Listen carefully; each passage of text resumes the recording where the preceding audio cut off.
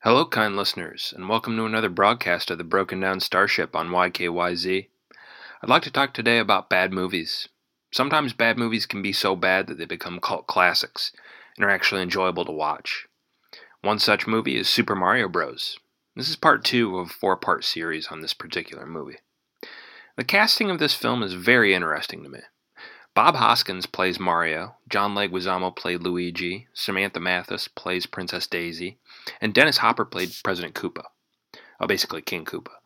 It's an eclectic cast, to be sure, and certain decisions leave you scratching your head. But what's even more interesting is who wasn't cast for this movie. Supposedly Dustin Hoffman was interested in the role of Mario, but he was ruled out because he didn't look the part. Danny DeVito was also offered the role of Mario, with the added bonus that he could direct the film if he wanted. He declined.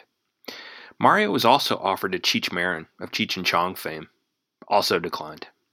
For the role of Koopa, the producers went to Arnold Schwarzenegger and Michael Keaton, but they both turned it down.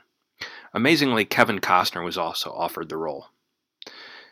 Tom Hanks was considered for the role of Luigi, but he had just made Turner and Hooch and Joe versus the Volcano. Both bombed, and he was never offered the role. Very interesting movie, and we'll continue on in the next episode. Thanks for tuning in.